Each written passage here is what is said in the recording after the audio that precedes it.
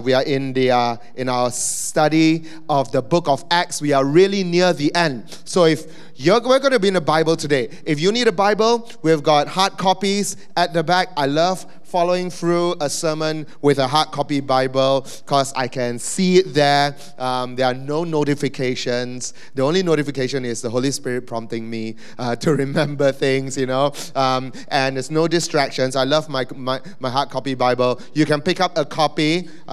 Not to bring home, you want to bring home, let us know. But you can pick up a copy for use here in the service at the back, right? No problems, just get up and go and walk. That's totally fine. We are on the penultimate sermon on the book of Acts. Second last. I became also a full-grown adult before I discovered what the word penultimate means. I read it all the time. I never knew what it means. It means second last. Today we're on the second last sermon from a study in the book of Acts. I've entitled today's sermon, Trial and Terror. Right? Trial and Terror. Because Paul goes through... Today's sermon is quite crazy, because we're going to cover a lot of ground. You may not be used to this, but today, I may not be used to this, okay? We're going to cover 6 chapters of Bible. Yeah, one of my cell leaders just popped his head up, go like, right? 6 chapters of Bible, 2 years in the life of Paul, 5 trials, and 2 cities, right? So Paul is going to go on this incredible journey. Now you may be thinking, Pastor Fergus, why you arrange until like that? The reason is, it's the ending of the book of Acts. A lot is going on. It's very repetitive. And strictly speaking, I could preach this in 6 different sermons, but you would be bored stiff of Paul standing before different judges and different courts and pretty much saying similar things one day after another. So today is a day to zoom out. Okay, some weeks we zoom all the way in, we look at the word, we break down the Bible, we look at the way the words behave, how the sentence is constructed. But today we're going to do the opposite. We're going to zoom quite a lot out until we can see 6 full chapters. I'm going to show you visually what those 6 chapters are like. Acts chapters 21, 22, 23, 24, 25, 26 look like this, okay? Now you don't have to read it, okay? You don't have to read it. Acts chapter 21, stuff happens, okay? all you need to know for now is stuff happens. Acts chapter 22, marked in blue, is Paul's first trial, okay? It's his first trial. And then in red, the trial gets adjourned, okay? And this pattern will repeat itself 5 times. Stuff happens, and then Paul shows up for trial. He defends himself. Some crazy thing happens, and then the trial gets adjourned. Round 2, stuff happens. Chapter 23, his trial. The trial gets adjourned. And then more stuff happens. Chapter 24 is his third trial, and then it gets adjourned one more time. Okay? End of chapter 24, pushing to the start of 25, more stuff happens. Trial number 4, it gets adjourned. More stuff happens. Chapter 26, his final trial. And then finally, the whole thing gets truncated, and then he's sent off to Rome. Okay? And then we'll pick up on his journey to Rome next week in the final installment from the study of Acts. Now, last week, if those of you guys who were here last week, you would have heard me share that Paul was so ready to go to Rome, right? He was so ready to go to Rome in chains because when he gets to Rome, then the gospel can spread in Rome, right? And how else is he going to get a ticket to go to Rome? By going in chains, because he can't just anyhow get a ticket to go to Rome, right? So he's going to go to Rome in chains, okay? But you know what? I realized that last week I short-circuited the story just a little bit. Maybe I gave you the ending, and today I want to show you the Jalan Kerja that takes you all the way to that ending. So today is the Jalan Kerja. When we begin Acts chapter 21, 22, Paul he's not fully convinced that Rome is the end point yet. It is God who is going to reveal that to him. Now, I showed you this visually in chapters. I'm going to show you this. This is summary of the 6 chapters. Okay, you read it. straight down like this. Okay? So, okay lah, help you lah. Stuff happens. Paul goes to trial. Trial gets adjourned 5 times. It repeats, okay? 5 times it repeats. Now, in the first time, this is a very brief summary of the 6 chapters, okay? Paul goes to Jerusalem, right? He meets up. By the way, if you have been following the book of Acts and you remember the first half of this year, there was an evangelist called Philip. He's the guy who chased after the caravan, the chariot, met the Ethiopian eunuch, shared the gospel with him, and then God airlifted him, dropped him somewhere else. That Philip makes a cameo appearance here. Right near the end of Acts, Philip shows up again. In fact, Paul goes to Jerusalem and he bunks in with Philip, who is now married and has 4 daughters who are all prophetesses as well, okay? And they are hosting a visiting prophet called Agabus. Now, this guy Agabus, he finds a belt in the house. Paul is there, right? Philip, the host, is there with his family.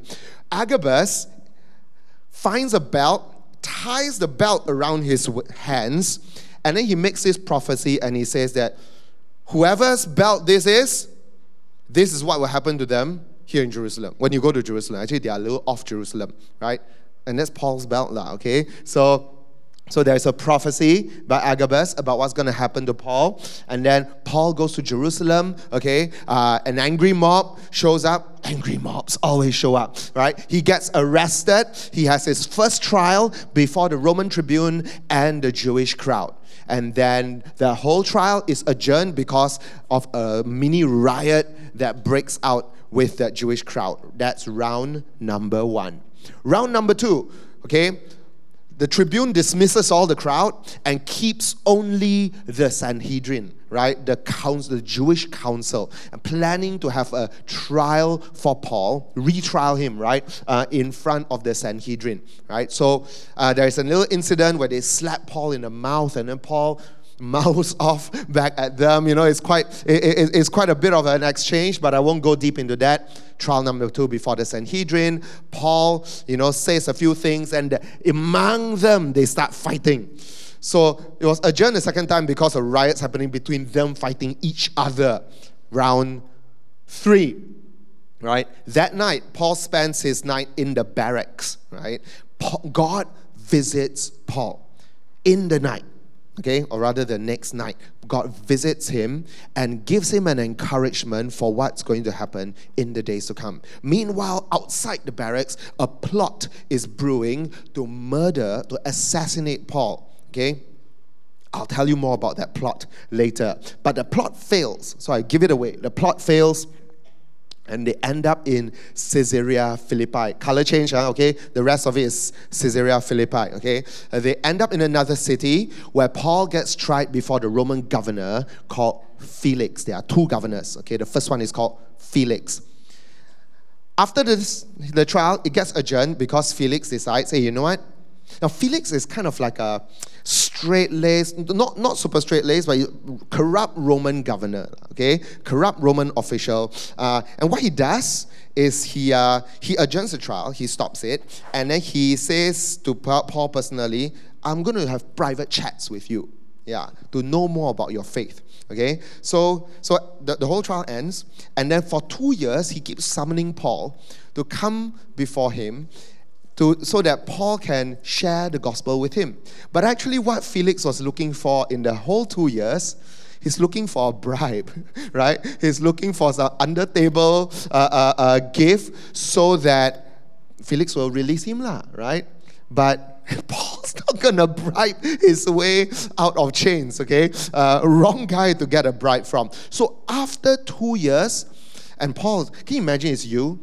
And you're like sharing the gospel. Oh, got another chance to share gospel. Got another chance to share gospel. The whole time, that stupid flirt only is dragging the whole thing out, not because he wants to hear the gospel, because he wants your duit kopi only, and then he'll release you the whole time. But you still faithfully share the gospel. That's our Paul, right? After 2 years, so-called rotting away in prison, okay, doing this, but he's not rotting away. He's full of life, right? Felix is replaced by a new governor. The new governor is Festus. Okay, talk about the thing in prison. Now he has a trial before Festus. Festus is like he's a bit of a slime ball. He's a bit of a lalang, no backbone, kind of like just trying to curry favor with the people around him. So the moment he comes into office, the Jewish elite come to him. They're in Caesarea Philippi. They go to him. They're like, "Oh, Festus, YB, this is what you can do for us. Let's retry Paul. After 2 years already, the guy is sitting there. Let's dig up his case again, bring him to Jerusalem, and then we try him in Jerusalem." So Festus, new to the job, wanting to do this, and he says, No. Let's try him here in Philippi, in Caesarea Philippi. So they try him in Caesarea Philippi. Halfway through the trial, Festus changes his mind because he wants the favor of this Jewish crowd. He suddenly changes and says, "Hey, you know what? Let's stop this trial. And let's go to Jerusalem and let's restart this trial in Jerusalem." Paul seizes this opportunity and he says, This is nonsense. I'm already standing before Caesar's court. You want to drag me out of here to go to a lower court, right? To a local provincial court to do this? No. And Paul takes the opportunity. He says, "I appeal to Caesar." And through that appeal to Caesar, Festus says, "Okay, Lord. You appeal to Caesar, then I have to send you to Caesar, Lord." But I say that Festus is a bit of an inexperienced slimeball because he doesn't really even have anything to write on the charge sheet. You want to send someone to Caesar, you don't have anything to write on the charge sheet. You're like, Caesar's going to be like, what useless governor are you? You send me a criminal to trial for an appeals case. Rodney, you got appeals case, you got to have all the supporting documents, right? This guy is being sent before his big boss, no supporting documents, So Festus also panicked. He's like, what am I going to write so that as a letter, so I can send this guy to Rome with? He says, let me call on some Jewish authority support. So in those days, Roman officials control everything. And then they have kind of like pseudo-Jewish kings who kind of like puppet kings. They think they've got power, but they don't really have power, okay? And that's Agrippa, King Agrippa from the Herodian family, okay? They're from part of the whole Herod family, okay? That's King Agrippa. He with his wife Bernice join Festus. Festus invites them, say, come. Help me listen to this guy so that you can help me know what to write on the charge sheet. Because if I don't have anything to write on the charge sheet, I'm in trouble. I'm giving this guy appeal to Caesar, but I don't know what to write.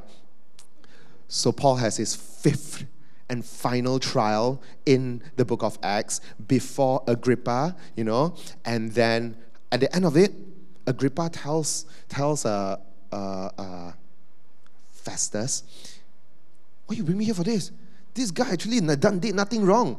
Actually, this man could have been set free if he didn't appeal to Caesar. But since he appealed to Caesar, there's a legal, obligation to send him to Caesar already. So it ends like that, okay? So you all get the picture? There were 6 chapters of Bible, okay? So if you can go home, you got some time, you got an audio Bible, you put it to run, you listen to it, or you read, you will get all the details and all the flavors. Today is just preaching, right? I'm going to move quick now. I want to show you today that in the teaching that the disciples have received, they were already prepared for opposition. In the teaching that the disciples have long received from Jesus himself, they are already prepared for opposition, oppression, right?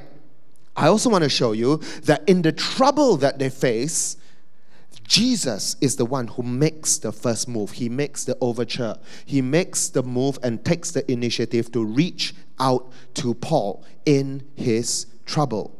And I also want to show you that in every single trial, Paul is always looking out for an opportunity.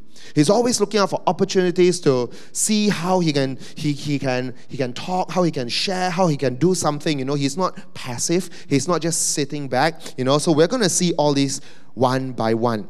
I think I'm going to do this first, then this, and I'm going to end on the middle one, okay? So I'm going to change the sequence of what I'm doing a little bit. In the teaching they've received, they've already been prepared for opposition. You've seen across the book of Acts how in every city Paul gets into trouble. There are either riots, there are arrests, there's attempted stonings, attempted killings. On one occasion, they deified them, and like started bringing out sacrifices thinking they were gods. And when they realized that they weren't, they tried to kill them all over again, This happened from place to place. But guess what? None of this should be surprising. None of this is surprising to those who are the believers of the first century. Why? Because they remembered the words of Jesus that sounded like this. John 15, if the world hates you, know that it hates you. It hated me before it hated you. Remember the word that I said to you, a servant is not greater than a master. So if they persecuted me, they will also persecute you. Now let that rest. Let that sink in. Because these words, though they are 2,000 years old, they are not expired words. These words are true for every Christian for all time. Now I need you to let that sink in, because these are not easy words to swallow. Jesus says, preparing men like Peter and James, preparing men later like Paul, and then preparing women and men like all of you here today. So these are words for you. If the world hates you for your Christianness, for your faith, if the world hates you, know that the world hated Jesus before they hated you. And if they're going to persecute him, they will gladly, easily persecute you. Now, I want to make one little proviso. We always joke about this, If people hate you, make sure they hate you because of your anointing, not because you're annoying, okay? Christians, please don't be annoying, okay? Christians, please don't be offensive for the sake of it. Okay? Jesus doesn't tell you to go out there and just purposely start offending people, okay? He tells you to go out there and love. And then speak the truth in love. And if the truth must be spoken, it should be spoken covered and dripping and fully, soaked in love. And then if you speak the truth in love and that truth becomes unpalatable, in spite of how much you love and people hate you for it, don't worry. They hated Jesus, even though he himself also spoke the truth in love. Amen? Amen? So please don't go and become a persecution magnet because you're just mean and unpleasant Christian. Right? That does not bring God glory, okay? Bring God glory by loving other people. But I'm going to ask you this question. We say we want to be Christ-like, right? We say we want to grow in the likeness of our Savior. And we do. How many of you want to grow in Christ-likeness? Yes? You don't even have to raise your hands. I know you want to be Christ-like. Right? The Bible says that we see as like a poor reflection in a mirror now, but one day we shall see face to face. Meaning that today our image, our reflection of God is half-baked. But slowly every day we are being refined and going from glory to glory. One day we shall see face to face. We shall look at God, stand before God, and then when you see your own reflection, you see Christ-likeness beaming back to you. And when you see each other, you see the image of God restored in each other. My question for you is, how far would you go to be Christ-like? Because to be fully Christ-like, Christ as he was on earth, Christ as he lived for some 30 to 33 years, Christ as he was a historical human being suffered. How far would you go to be Christ-like? Christ sacrificed himself for truth, for love, for people who hated him. How far would you go to be Christ-like? Where would you stop beyond which you say, this is as far as I'll go in this call to be Christ-like? Beyond this, Jesus, you're on your own. I can't do this anymore. This is not for me. How far would you go? To apologize? To seek forgiveness? To repent? To let go of things in your life? Habits, cultures, lifestyles, sins? just bad things about the way you are, the way you think, the way you speak, how far would you go? Because I can tell you this,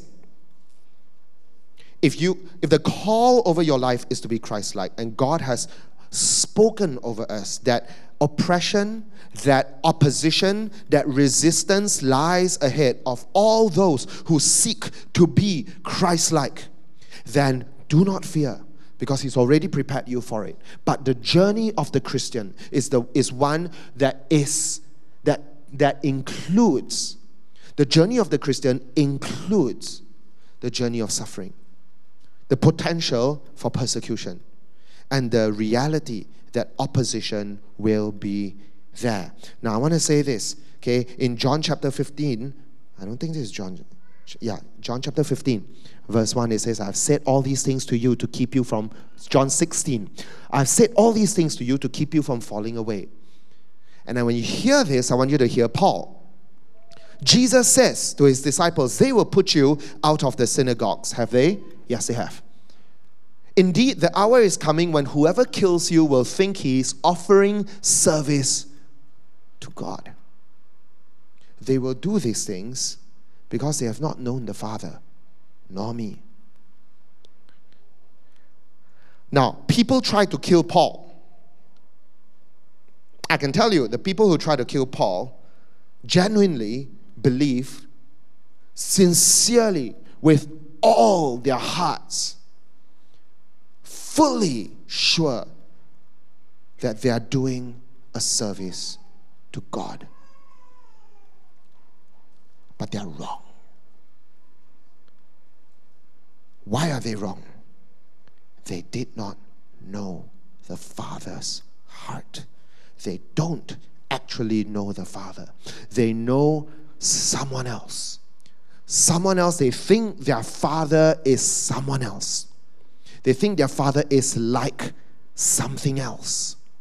And then they try to please that Father. But that is not God. And in trying to please that someone, something else, vengeful, bloodthirsty, someone else, they kill the enemies of their God, thinking they are doing a service to God. And Jesus says, you do that, you prove to the whole world that you don't know me. You don't know my heart. You don't know God's heart. If you go around trying to kill my enemies, you don't know my heart, because my heart says vengeance belongs to me. I will deal with vengeance. I will deal with my enemies. You love people. I deal with enemies. That's how I work, says the Lord. Now, they're going to try to plot to kill Paul here, fully convicted that this is out of their zeal, out of their loyalty to Yahweh. They're going to kill this man who is doing all these weird things and disturbing, the existing social mores, right? And they're wrong. I'm going to ask you, today, there are wars, not just one maybe, where people are killing each other in the name of God. How have you been responding to this? I'm asking you not as a political animal how you respond. I'm asking you as a Christian. That's your first identity. As a child of Christ. As a child of the Father who just said this. How are you responding to this? Because I can tell you, it grieves me. It breaks my heart to hear Christians, even Christians in leadership, say things like, if it was me, I will bomb them to smithereens. It grieves my heart. Because I'm scared they don't know the Father. I'm scared that if other people hear this, if other Christians all start to have value system like that, then he's saying, do you know your Father? Do you know your Father's heart? Now, The reason why this is important is because you and I, we are called by Christ to build the church, to disciple people, to love others well. Christ has not called us to be political commentators, at least not first. He has not called us to throw political allegiance before we throw our godly allegiance. Our God allegiance comes first. Allegiance in our loyalty to the ways of Christ comes first. Allegiance to the family of rescued sinners, Christians, the church, in the Middle East or anywhere else, comes next. Our political ideas does not feature in the top places of God's heart. Vengeance is the Lord's, and He has called on us to love. And there is only one kind of killing in the name of God for the Christian that I see in the New Testament. It is killing of your own sinful flesh. You want to kill something in the name of God? In the name of Jesus, kill our flesh for the lust, for political drama, our hunger and thirst to get in and have a say on what should happen. If you want to kill something in God's name, kill that. Because Romans 8 says that in Jesus, by the power of the Holy Spirit, I put to death the deeds of the flesh, and so I live. But if I live by the flesh, I will die. You think that only applies to sex and lust and all, and like all those, all those typical vices, and it has nothing to do with our attitudes towards our neighbors? No, Jesus explicitly told us how we are to treat our neighbor. Even if the neighbor is a foreigner or a cross-cultural, or if our neighbor votes differently from us, thinks differently from us, believes differently from us, has a different God from us. And Jesus gave us the parable of the Samaritan, the Good Samaritan, and He taught us, who's the neighbor here, right? You love your neighbor. That's the Jesus ethic. The only killing in the name of God is if anyone would come after me, let him deny himself, pick up his cross or her cross daily, come after me, follow me. For whoever would save his life will lose it. Whoever loses his or her life for the sake of Jesus will save it. Church, the promise of opposition is already there. The call that in the opposition, we have been taught the need for us to have our hearts oriented correctly is super important, especially in these days. Now I want to move on. I want to share with you that in the teaching, we were ready for that, and then in Paul's trials. Now you're going to have trials of your own. Let's not be mistaken. In Paul's trials, he is constantly probing, looking, searching for an opportunity to do according to God's ways and to do according to God's will. Paul he's drinking from God's well. He's constantly in God's purposes. He's constantly in God's heart. And every opportunity he has, he's looking, he's trying, he's testing. He's not passive. I want you to see, you will see from all the 5 trials that Paul is not passive like, ikutlah takdir Tuhan, right? You just like sit back and like, oh, whatever God wills, I'm just going to show up with my pre-prepared script, that I wrote 2 weeks ago, and at every trial, he's going to come out and he's going to read the same thing. No, you're going to see Paul contextualizing everything he says. His whole story, is going to be contextualized according to what's going on. Opportunity for what? 2 things. 1, he's constantly looking for a chance to testify about Jesus Christ. He's testifying about Jesus Christ, crucified, resurrected, and today, because of his death and resurrection, he is Israel's Messiah, and he is the Savior of the world. That's 1. And that's called gospel. This can be summarized with 1 word. It is the evangelion, the gospel, the gospeling. Right? Now, the second thing, he is constantly looking for opportunities to be sent as far as possible.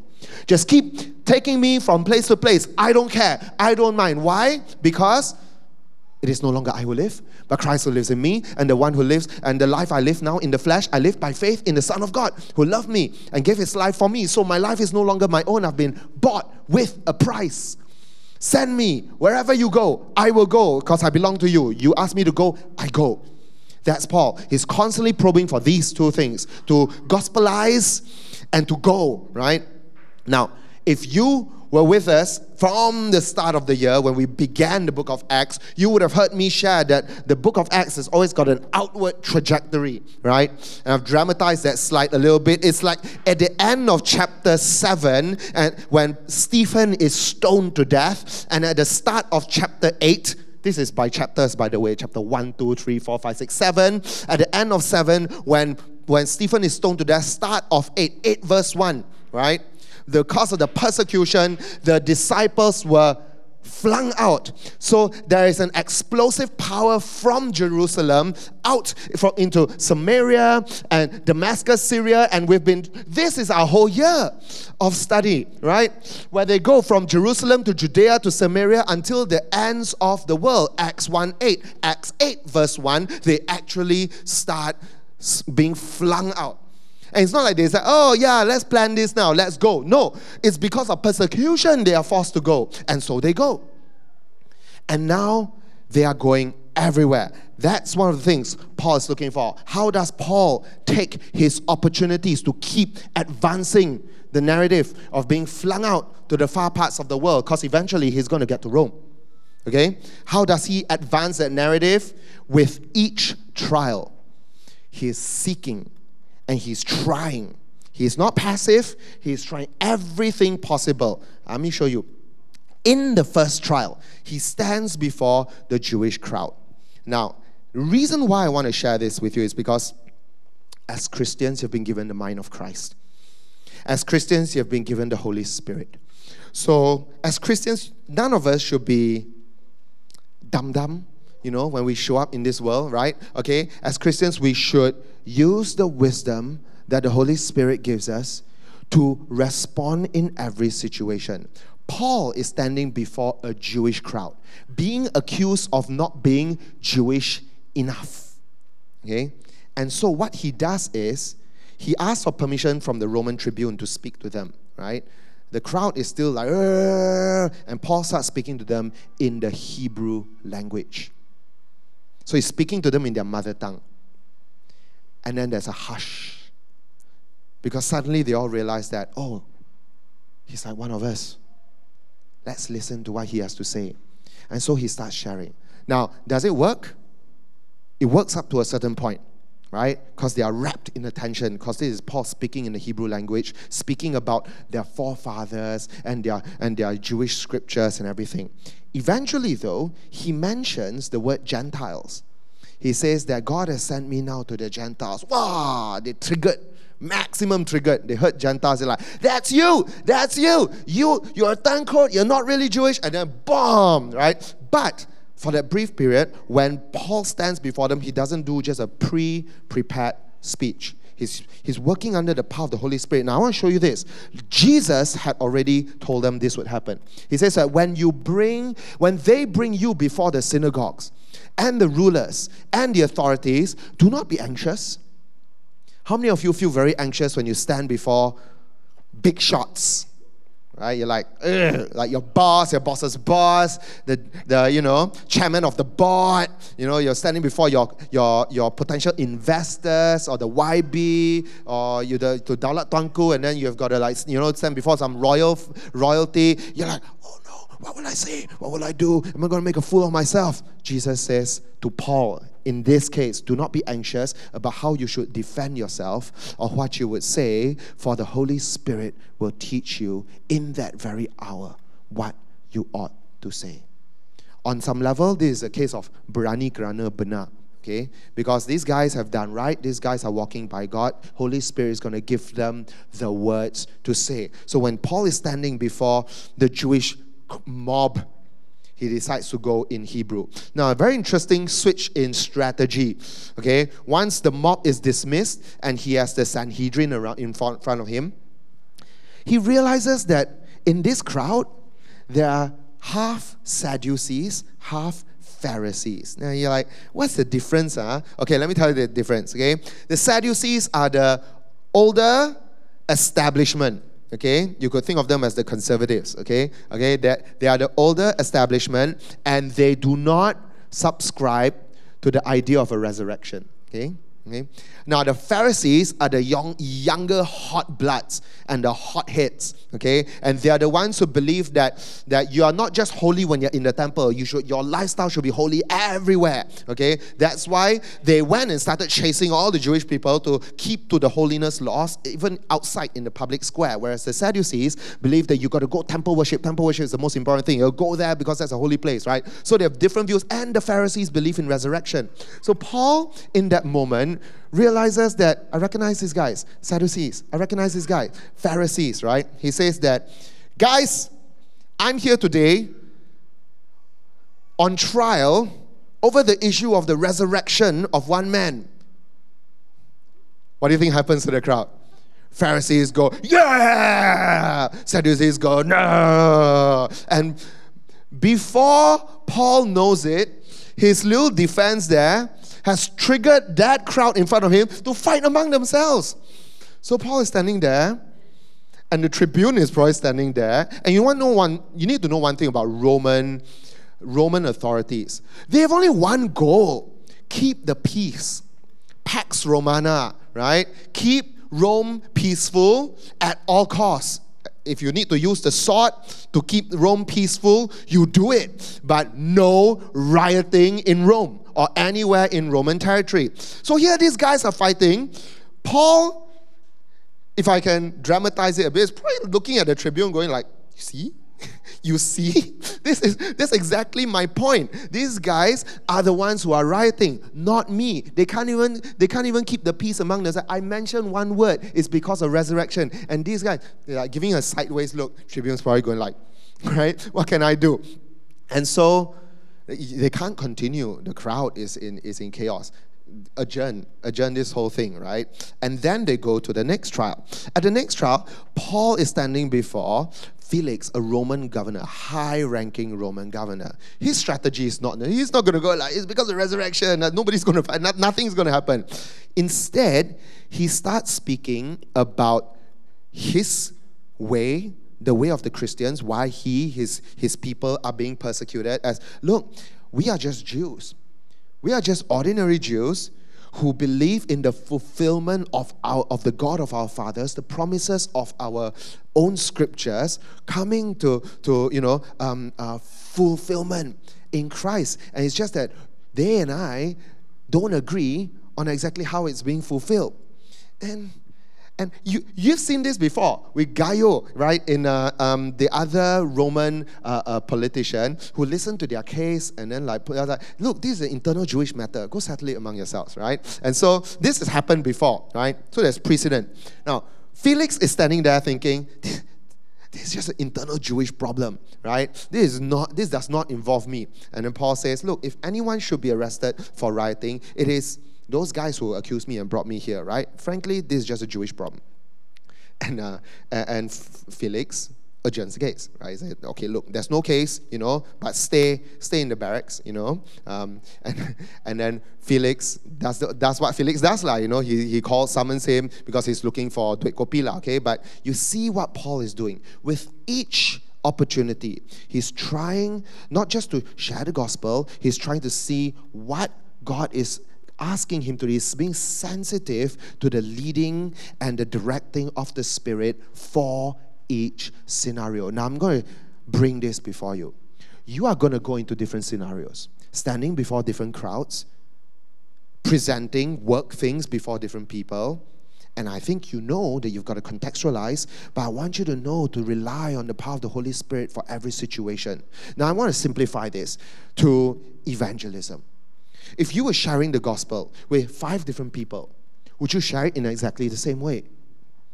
If one of them is, an atheist, right? Does not believe in God, you share it. What stories would you share from your life? If you are sharing it with your Hindu friend, it's Deepavali today, like tomorrow you find yourself, with an opportunity, would you share it in, doing a comparative religion thing? Maybe not, maybe you just want to share love. I don't know, right? Holy Spirit will tell you what to share at that moment, right? Now, this applies to every single one of us. The sensitivity to the nudging of the Spirit to contextualize what we do and how we share and how we are with the gospel everywhere we go.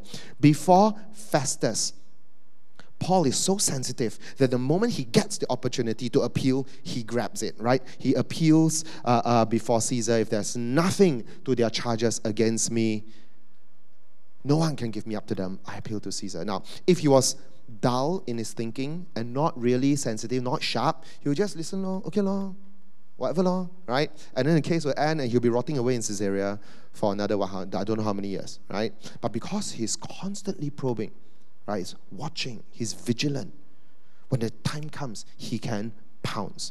And he pounces one more time. When Agrippa and Bernice come, and listen, these are Jewish kings, but they're not living righteously under Jewish ways, okay?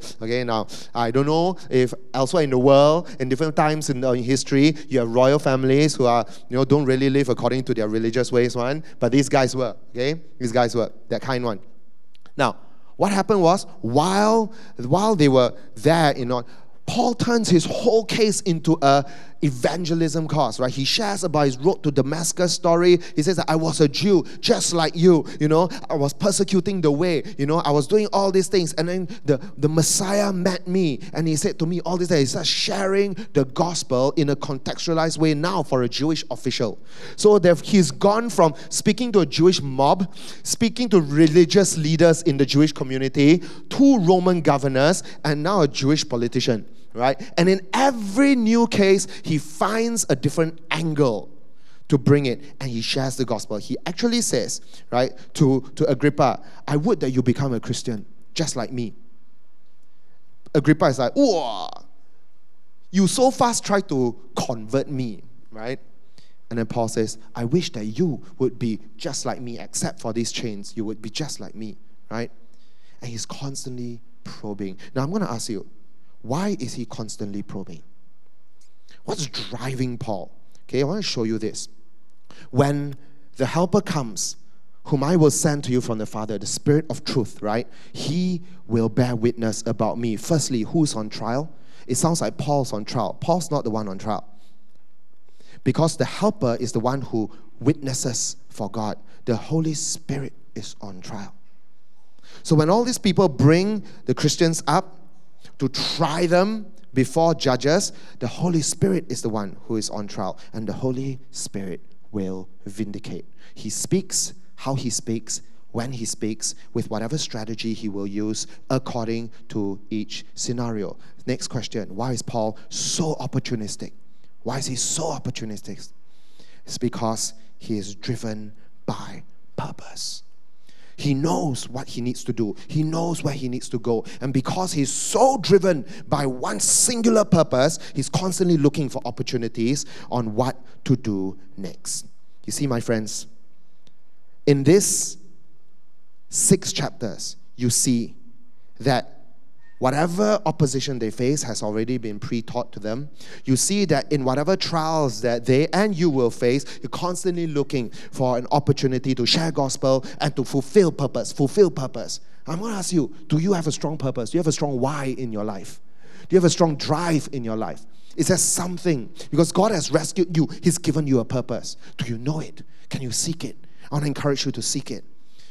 But as you seek it, as you try to know it, you're going to go through ups and you're going to go through some downs. And in the trouble, I want you to know that God is the one who makes the overture for you. He comes to you. He makes the move to find you. God takes the initiative to find you. That's why we sing songs like, your promise still stands. Great is your faithfulness.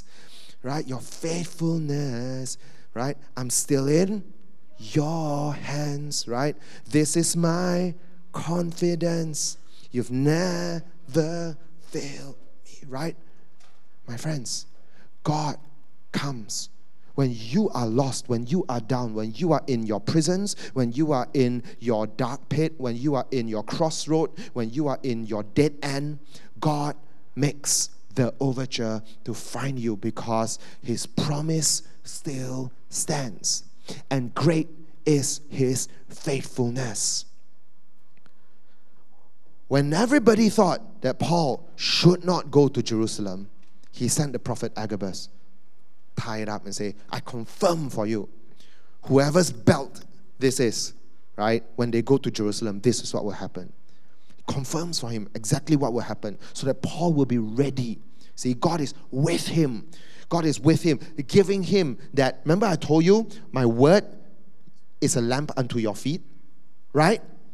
Now this is an example of my word is a lamp unto your feet, because God's word tells Paul what's coming up one step in front of him. You go to Jerusalem, you are going to get arrested. Okay, now I know. Now I'm not going to be blindsided. I go to Jerusalem, clear.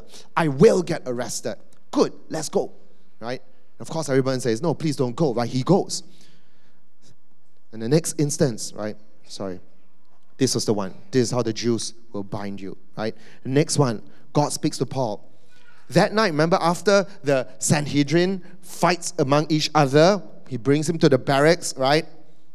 The following night, the Lord stood by him and said, take courage. Church, take courage. In whatever dark pit you are in, take courage. In whatever lostness you are, take courage. Why? For as you have testified to the facts about me here in Jerusalem, so must you testify also in Rome. God is giving him assurance of the end point. Now, not all of you are going to go and testify to God in Rome. Maybe the holiday. Wow, I get to go to Italy. Chun, betul. Yeah.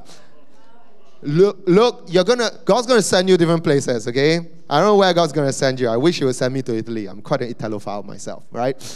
But God sent me to Singapore, right? So must you also testify in Rome is for you the end point. Whatever is your end point, God is giving you assurance. As you have done here, you will also get to the end. You will get to the end. And so Paul knows now, I won't get killed in Jerusalem. No, you won't get killed in Jerusalem. You will make it to the end. And your end is your end. You will die there, right? You will get killed there. You won't get killed here. Your life will not be shortcut. You will make it there. God is assuring you today, you will make it there. Wherever there is, it's not for me to know, it's not for any of us to really be sure about, but wherever your there is, God has that in mind. And He will not let your life be truncated. Walk with Him. You will not die before your time. I want to speak this life over you today, church. You will not have your life and your destiny truncated before your time. Walk with Him. You will see it through. Amen. If you feel that your life has reached a point where you've reached a dead end, you don't know where you're going to go, you don't know if His promises will come through, I want you to know your promise still stands. Great is your faithfulness. Amen. You're still in His hands. That's your confidence. Amen. He will see you through. You won't have a short-circuited life. You won't have a cut-short life. You won't have a truncated life. He will carry you all the way to your respective endpoints. Don't be afraid. Take courage. Take courage. Church, can the Lord minister courage to you right now? Father, I pray that you minister courage to every single one of my sisters and brothers for a time like this. In Jesus' name, amen. Amen? We are ending very, very soon. There is a plot to kill Paul. That plot fails. You want to know how that plot fails? It can only be God that plot fails. Outside the barracks, while God is with Paul, there are 40 Jewish zealots who have made a vow that they will not eat or drink until they ambush and assassinate Paul. They are planning the next day to go to the Roman officials and say, bring him out one more time, one more trial. But they have already got it in plan. When they are bringing him out in transit, they're going to ambush and kill him. So that's their plan. They can vow, not going to eat, not going to drink until this man is dead. Who discovers and overhears this? Paul's sister's son. We don't even know, we didn't even know Paul's sister. Paul has a sister, and her sister has a son, and her son is in Jerusalem at this time. But maybe Jerusalem is a bit like KL lah. Everybody has a relative somewhere in KL lah, right? Paul's nephew hears the plot. Goes to Paul, tells Paul. Paul says, tell the centurion. So he tells the centurion. Centurion hears the whole story and immediately prepares a 470-man escort. 200 foot soldiers, 270 riders on horseback, 200 spearmen. And then at 9 o'clock at night, they escort Paul from Jerusalem to Caesarea Philippi. In other words, this man's not going to die. This man's not going to have his life cut short. This man's life is going to see its way all the way through there. And who's orchestrating this? You think it's just Paul's nephew orchestrating this? You think it's just a centurion orchestrating this? God is orchestrating this. And if you think this is miraculous, this miracle can be true in your life. Only, as I said, walk with God. Be loyal and faithful to Him. Bend your knee. Make Him your greatest allegiance. Don't make all those other things your allegiance. Remember Him. Know your Father. Know His heart. Walk with Him. And He will see you through till the end. Amen? And then He says this. I have said these things to you, says Jesus, that in me you will have peace.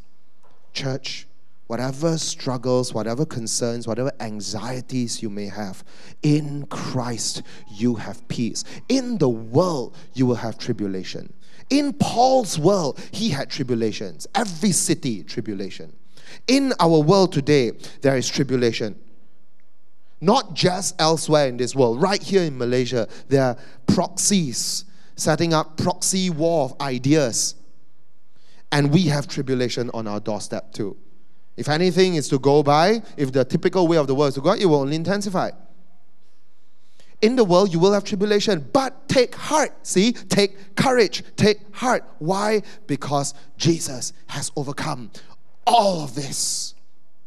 All of this warring, all of this tribulation, centurions and Pharisees and Sadducees fighting each other, angry mobs, or whatever it is you see today in this world of people fighting with people, cousins fighting cousins, brothers fighting brothers, whatever it looks like, Jesus has overcome it all.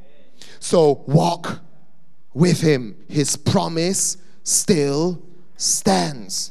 And make that your confidence, and behold, says Jesus, I am with you always till the end of your days. Can I have the worship team on stage? Church,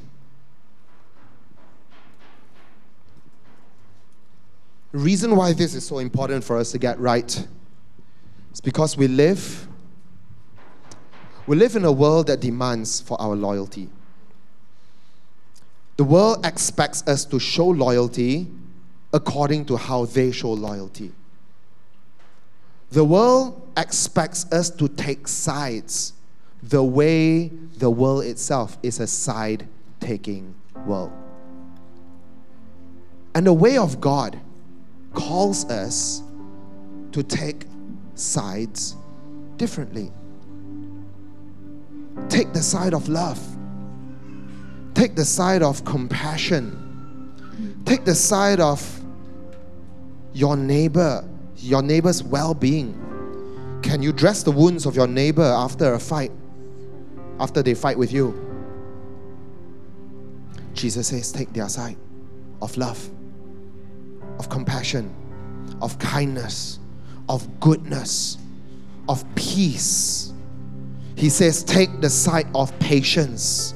Take the side of faithfulness. He says, take the side of self-control. Gosh, it's so hard in the world today to have self-control. The moment you don't have self-control, you want to bomb your neighbor to smithereens. Jesus says, the Spirit's fruit is gentleness and self-control. We are going to be a different type of people in this day. We are going to take a different kind of side in this day, because we are not saved to become political animals. We are not saved to kill in the name of God. We are saved to love others, even unto our own death. Amen? That's what sets the Christian church apart. And if any one of you walked in here thinking Christians are bigots, Christians are angry, Christians are only love one side, hate the other side, whatever it is, may that be dispelled today. Christians are called to take the side of loving others even unto their own death. But the promise still stands. He's faithful to every one of you. Let's rise. Let's rise and let's worship. I want this to be your time with the Holy Spirit. I'm going to step off the stage so that you don't get distracted. This is your time to worship with God. Sarah, why don't you lead us in worship? Lord Jesus, we've seen you show up for Paul of Tarsus, one man in your kingdom, carrying his cross daily. Father, we've seen you do it in the lives of our forefathers. We've seen you do it in the lives of the early missionaries who came and brought your word to our own forefathers. We've seen you do it to other Christians. But today we're going to see you do it again. We're going to see you do it in every single one of our lives. So church, I want to pray over you and we will close. Lord Jesus, I pray for every single one of my sisters and brothers here today, that you will give them the assurance that you are with them, that your word that says that surely I am with you until the very end of the age. Lord Jesus, you will be with us until the very end. And whatever miracle we've seen, whatever breakthrough we've seen, whatever way in which we've seen you come through for a man like Paul, Lord Jesus, we ask in the name of Jesus Christ, Son of the living God, we want to see you do it again in our lives. As we carry our cross, as we walk in faith, as we follow you all the days of our lives, Amen, we want to see you do it again in my situation, in my breakthrough I'm looking for, in the dead end that I'm facing. Do it again, oh Jesus. So Father, I pray for supernatural breaking open from dead ends to new life, and new roads will open in the name of Jesus Christ. And deadness will come to life, so that dry bones will come back alive again, so that brokenness will be healed, so that every situation that looks like it is finished will have a new beginning. And the Lord has appointed and is appointing for you every moment right now. He is speaking over you fresh starts and new wine. He is pouring out upon us today. Receive the opening of new life and newness over you. And wherever you go, streams of living water will flow. And you will nourish the world that is dry, broken, barren, and hurting. You will be a blessing unto the world. And the leaves from the trees that you leave behind will go toward the healing of the nations. Receive this, church. Receive this. Now, may the Lord bless you. May the Lord keep you. May the Lord turn His face to shine upon you and be gracious to you. May the Lord lift up His countenance over you and give you peace. And all of God's people say, Amen. Amen. All of God's people say, turn to someone, say, Amen.